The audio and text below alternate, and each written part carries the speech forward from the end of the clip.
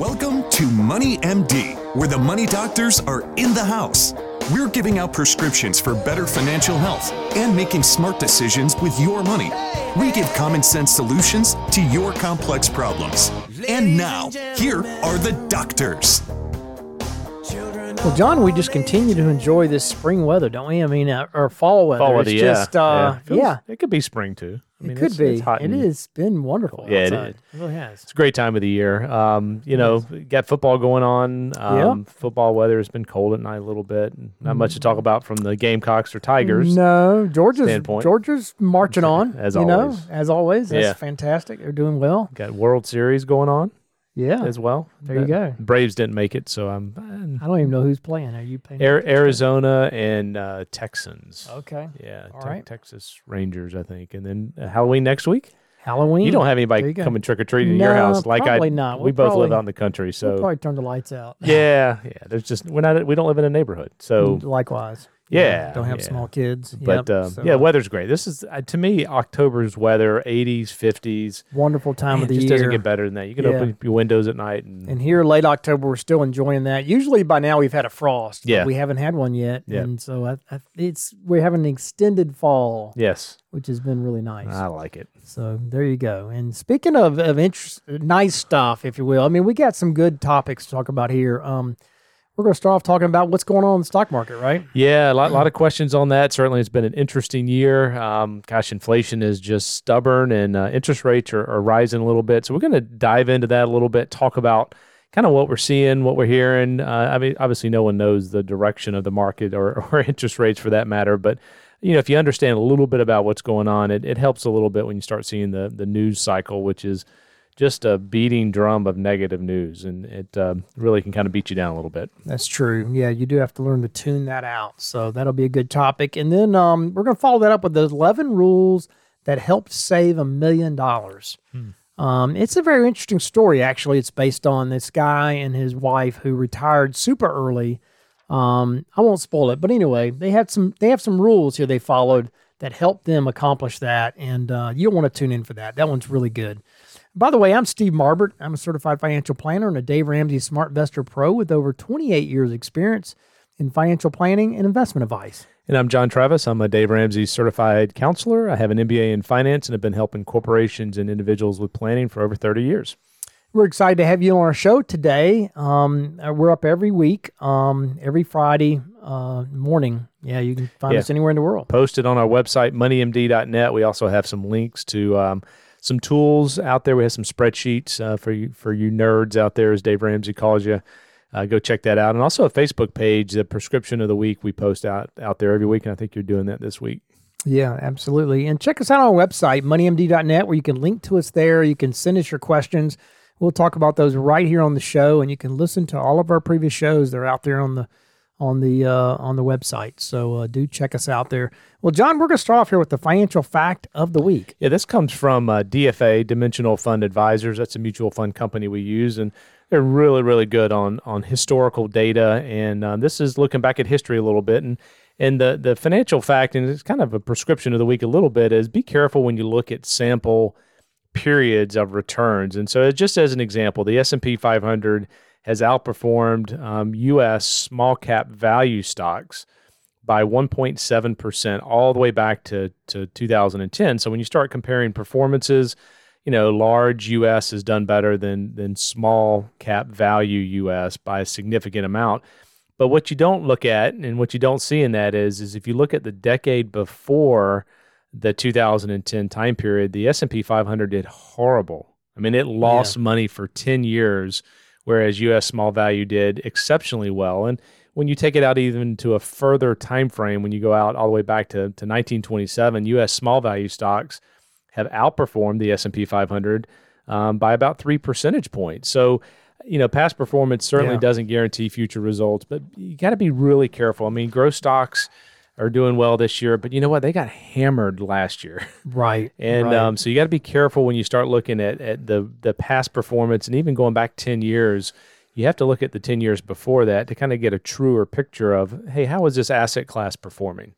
Exactly. Yeah, you got to look at really long time periods to make those kind of academic assessments of what should be in your portfolio, what you should invest in. But diversification is the key because Yes. nobody knows what's going to do well this year or next year. You got to be diversified and then strategically, allocated in the right asset classes. So, like John said, be careful looking at those, 1, 3, 5, even 10-year returns. Yeah, sometimes they're tricky. It can be very deceiving. So, all right, and that leads us up here to our first topic, and that is what is going on with the market, John? What's happening recently here, and what's driving all this? Yeah, this is from U.S. Bank, Eric Friedman, and nearly 1 year into a recovery from the 2022 bear market. So last year, the stocks were down in some cases 20%. There's a lot of variables that are contributing to this choppy market. They include mixed signals about the strength of the economy. There's uncertainties about the monetary policy of the Federal Reserve. And obviously, we're seeing this daily, but geopolitical tensions as well, certainly over in Israel and still going on in Ukraine.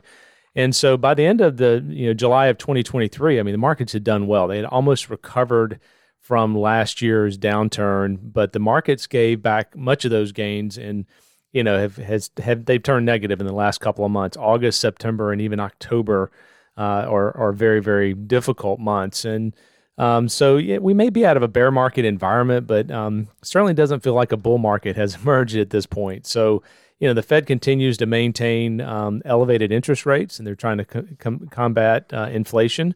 They have a target of 2%, which they're looking at. The U.S. economy it continues at a steady pace for growth. There's favorable economic developments like the good, strong job market.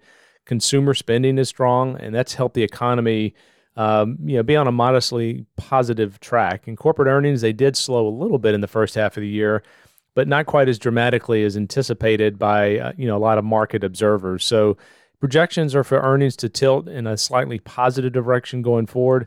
But there's other factors that are going to really impact the last 2 months of this year and the start of 2024. Yeah, that's right. We are kind of clawing back from a challenging year last year. When you look back at 2022, it marked the second bear market for U.S. stocks in 3 years. That's unusual. That's just very unusual.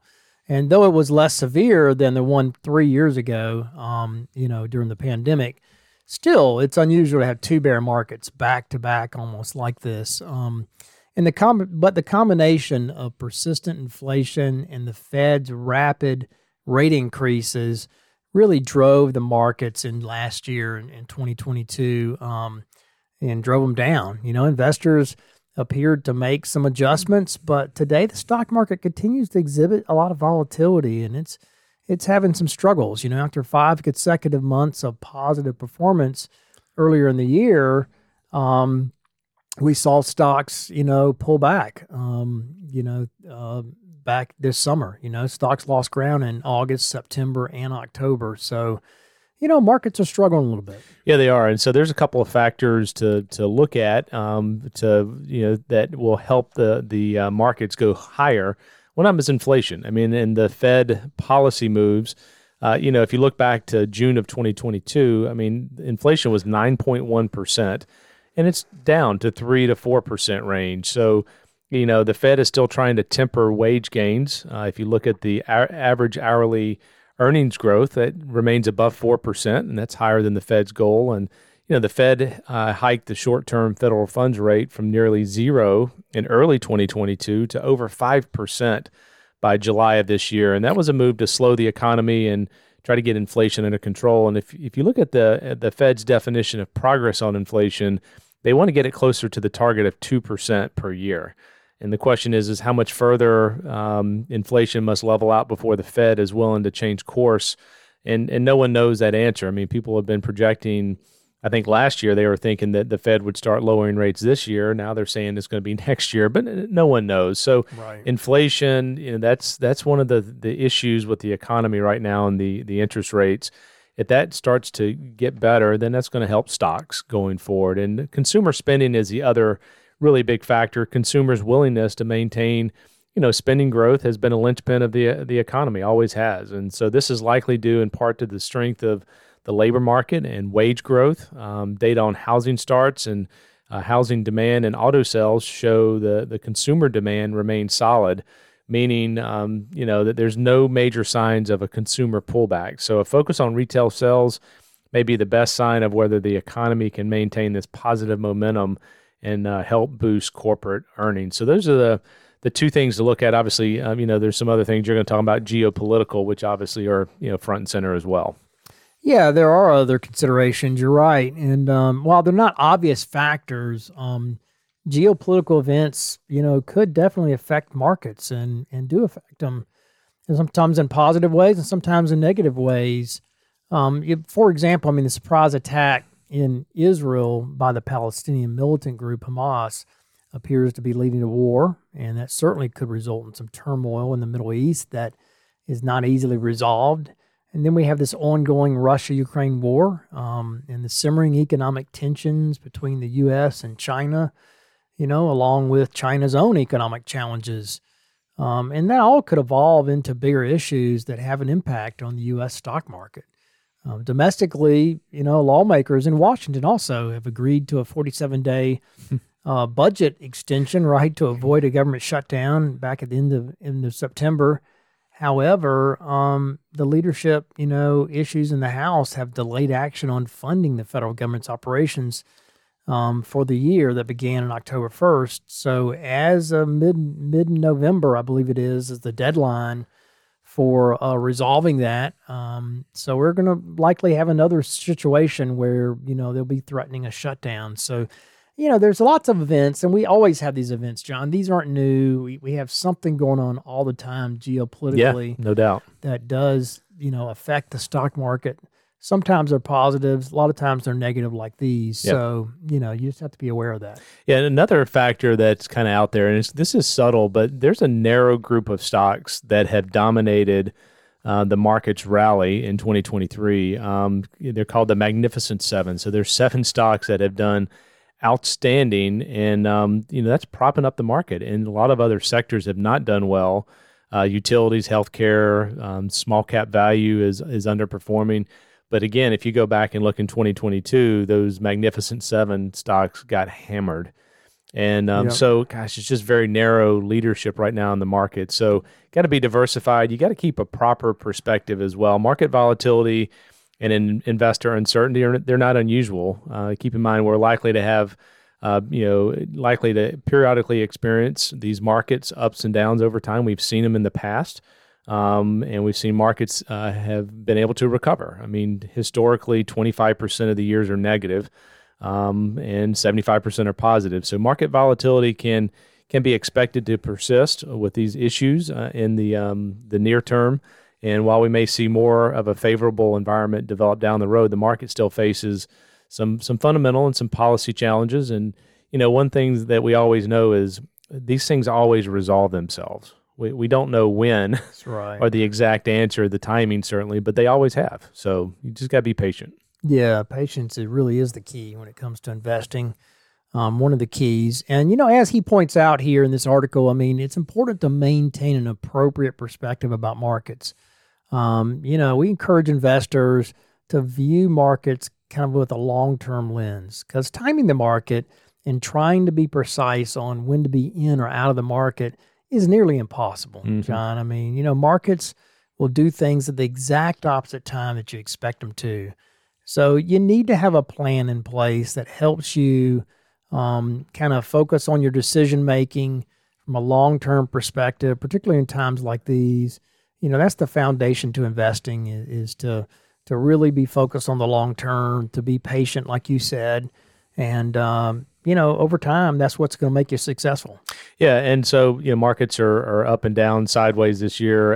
Trying to build shares is a great strategy. If you're building wealth, you're adding money to your 401ks or Roth IRAs, you're buying more shares. In some cases, you're buying shares that are low and they're cheaper, so you're getting more shares. So, that's one way to think about these downturns. Is it actually turns out to be a way to build wealth by buying more shares. Rebalancing is something that we look at quarterly and make adjustments where needed. Dividend reinvestments happening behind the scenes. So the more shares you can accumulate, the better off you're going to be long term based on what we see historically. And if you're in retirement, you just have to have a strategy of leaving those shares alone and protecting them which means, doing some distributions from the bond side of the portfolio or a stock fund that's done well. So, there are ways to get through this. These times are not unprecedented. They happen. You look back at history, and 25% of the years are negative. You've got to build that into your plan, and it also takes patience and keeping the emotions out of the decision making process, because people make emotional decisions, and most of the time they're wrong. Yeah, that's exactly right. Having said all that, I mean, I really think the worst is probably behind us. We've been through 2 bear markets in the last 3 or 4 years. And, this year is kind of flat, but, it could still have a couple good months here and kind of save it, if you will. That's all it takes is, it takes really, a couple good weeks, really. Exactly. I mean, it doesn't take much. Quickly. So, I'm pretty optimistic we've seen the worst of it. I think the Fed is probably done raising rates for the most part. They might do one more quarter point. Yeah. And then I kind of feel like markets are going to respond positively. Nobody knows, but... I think now really is the time you need to have patience. You really do. Yep. So, good topic. All right, and that leads up here to our question of the week. Yeah, this is the question is, how do you calculate net worth? And net worth is basically looking at all your assets. So you got cash and you have 401ks and maybe you have a house and cars and things like that, and you subtract out the debt that you have associated with those assets. So if you have a mortgage or if you have credit card debt or car loans, and the difference between your assets and your liabilities equals your net worth financially. And so we recommend tracking that once a year. You can put all your balances down. We have a sheet, and I know you do it as well, and just kind of see how the progress is made over time, because building wealth does take time. And the net worth is a great way to show that. And so one of the interesting discussions we have sometimes with people is, if you have cash sitting in an account and you have debt that you're paying on, let's say you have $50,000 of cash and you have $10,000 of debt. If you take $10,000 from your cash and you pay off that debt, it doesn't change your net worth. It just moves it from an asset, lowers your asset, but it also reduces the liability. So your net worth doesn't change at all. It just changes the makeup of it. So that's right. Just understanding net worth a little bit is important. Yeah, and that's a good point. Good point. Good tip of the week here. And so, all right, and that leads us up here to our next topic, and that is the 11 rules that help save $1 million. John, this is based on a recent article from a guy named Steve Adcock. And it's really about him. I mean, this is a remarkable story about a couple who retired from a full-time work at age 35 and 33. That's young. That's pretty young, right? And so this guy, Steve Adcock, he recounted the day he retired, December 23rd, 2016, last day of his full-time job, after he accumulated $870,000 working in the information technology field. And with the help of the market, that quickly increased to about $1 million shortly thereafter. And he says, he wasn't born rich. He didn't start his own business, didn't, have any side hustles. But he just accumulated wealth the old-fashioned way, by working hard, by making strategic financial moves. So how did Steve Adcock and his wife do it? Well, they made some very smart decisions about life, about spending money early on, how they spent their money, how they saved money along the way. So here are 11 things that he calls kind of stupid, simple things, kind of a Dave Ramsey kind of approach here. Yeah. Stupid, simple things that help them escape the rat race after a 14-year career. Yeah, the first one was they ignored the follow your passion advice. And he says, passions tend to be more on the creative side, but they can't always pay the bills. But your strengths do. So in this case, his strength was, or his passion was photography, but his strength was in the computer science field. And so in 2004, his starting salary as a software engineer was $55,000, and by 2016, he was making well over $100,000. And he probably wouldn't have made that much if he had chose to follow his passion, which again was photography. So while combining your hobby with a high-paying, marketable career is possible, it's less common than you think. So build a career out around something that you're good at, that you can make a good income and do that savings, and you can do your passion on the side. And if you save enough, you can go do it full time. Absolutely. Yeah, I think that's wonderful advice for young people, because so many people want to follow their passion and it's not That's not Can't make something money, that yeah. can make money. Exactly. And then what he said, number two, he learned from millionaires. Throughout his career, he worked with many wealthy people, and instead of being jealous of them, he said he took notes. He says you'll never forget this guy, Brian, who he worked with after college. He was a few years older than him, but he drove a 6-year-old Honda Accord. And even though he was a millionaire, he had a cheap, Casio watch, and he didn't wear designer clothes. He said he was always the first person in the office, never got wrapped up in office politics. He often volunteered for more responsibility. He didn't come from money. Instead, he earned his wealth by investing, controlling his spending. So, he learned from that by watching and mentoring from somebody that was very successful at it. And then the next one was he cut losers from his life, he says. So kind of along the same thread here. I mean, if you only hang out with people who drink at bars, who spend money, you're likely going to follow those same money-draining habits. So instead, he said he's upgraded his life by upgrading his friends. He associated with the top performers in the office. He spent extra time with people who were more successful than he was. He says his mission was to build a relationship with those type people so that their habits would rub off on him, and, he says he was motivated. He says he motivated each other, He began making better money decisions. He cut back on alcohol at work. He put in overtime regularly. He, asked for raises and promotions, just like the high performers did. And he says it worked. Yeah, that's good. I like that one. Yeah. It's a Dave Ramsey one. Cut the losers in your life. Exactly. I love it. Number 4 here is he exploited the benefits at his employer. So 401k, he got the match, 4% company match. Free money. You may also have an HSA or educational or training opportunities that they'll pay for to help boost your marketability. And these can all go a long way to building wealth or get promotions and raises throughout your career. So just make sure you got benefits from companies. Make sure you're taking advantage of those. Yeah, that's right. Another one he points out here is he automated everything. And I like that. He says automating things using technology simply makes you more productive and successful. He used automatic payroll deductions for his 401k and his Roth IRAs. And I love that because you don't have to think about it, right? You only make one decision and it just happens. It defaults to success for you. He also used automated bank transfers to contribute money into his brokerage account. This helped ensure that he was saving money from every paycheck and he was paying himself first. He also enrolled in auto bill payment for utilities like electric, water, some credit cards. Says he never missed a single payment, always avoided late fees, interest charges, any penalties. He avoided all that because he automated his life. The next one he points out here, he says he ignored the Joneses. That's good. And that is good. Just because your neighbors, bought a brand new car, a boat, house, doesn't mean you need to. The best way to ignore the Joneses, he says, was to stay focused on your own goals. He and his wife, they would talk about their future hopes every night. They would walk the dogs around the neighborhood. He says this helped just kind of keep their goals in front of them, front and center in their minds.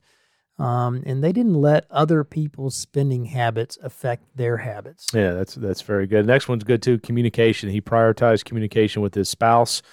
Sometimes spouses can have different ideas regarding spending habits or goals or dreams. And, if left unchecked, these differences can cause arguments and other problems in the relationship that keep you from achieving your financial goals. So, healthy relationships depend on open communication.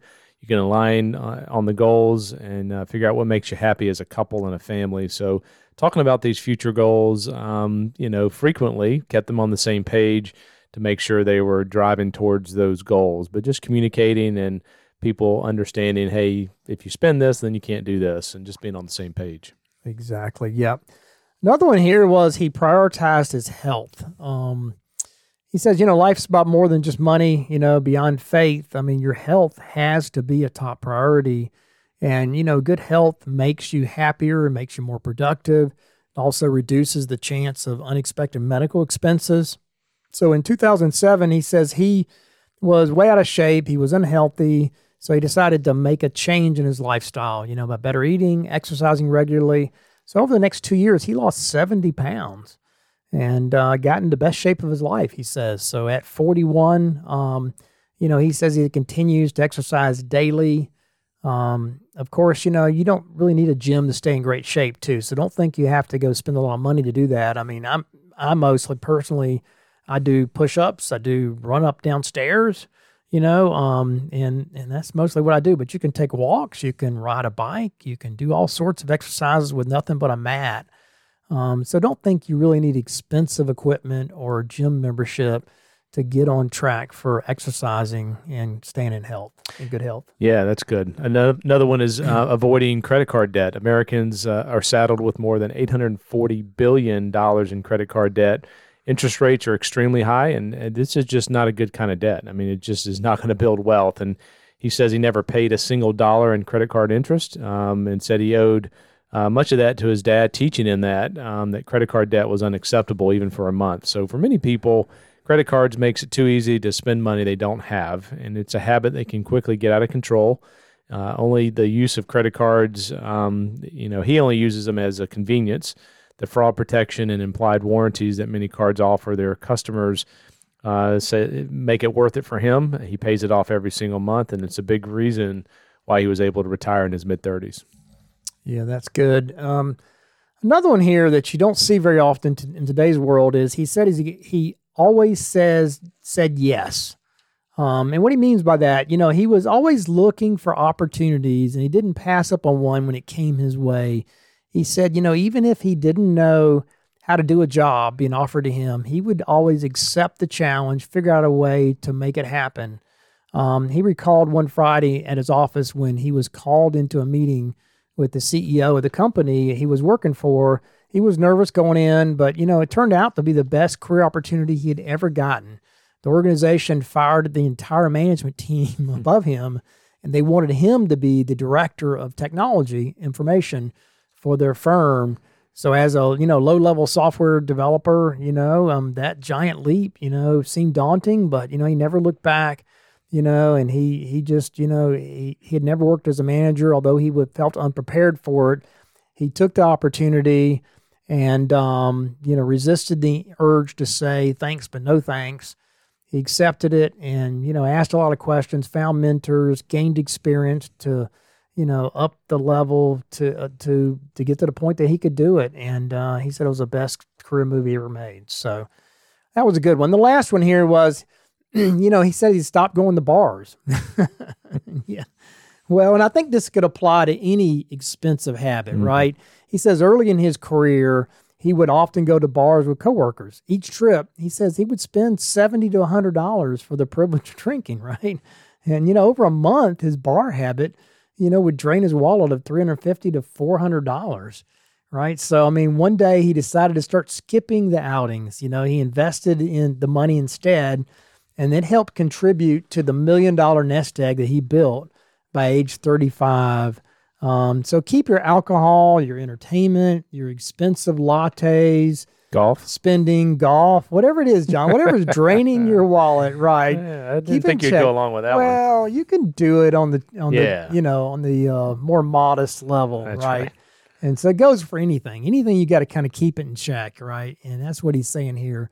It's okay to go out occasionally, certainly, but if it becomes a habit, you're reducing the quality of your future, self by spending more money than you should. So, watch those spending habits, and those are the things that can really add up over time and can hurt you.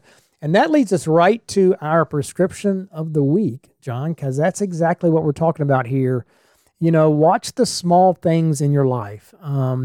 Like, eating out too much, like, getting that $5 latte, or going to the fancy golf club, spending too much on some hobby. Mm-hmm. Those small things really add up. And if you save that money instead, like he did, and you compound it for years, it adds up to a huge chunk of money toward your future retirement savings, whatever goals you have. So watch the small things in your life. Cancel those subscriptions you're not using, save that money instead. Get that going into your Roth IRA. That's your prescription of the week. So, all right. And that brings us to a close for this week's edition of Money MD. Tune in next week to hear more prescriptions for your financial health. Check us out on our website, moneymd.net. You can send us your questions, and we'll talk about those right here on the show. Or give us a call at Richard Young Associates at 706-739-0725. Thanks for listening, and have a great rest of your week. Have a good one. Material in this program is intended for general information only and should not be taken as specific investment, tax, or legal advice. None of the information contained in this broadcast is intended by the host to be a solicitation for the purchase or sale of any security. All hosts are representatives of Richard Young Associates, a registered investment advisor.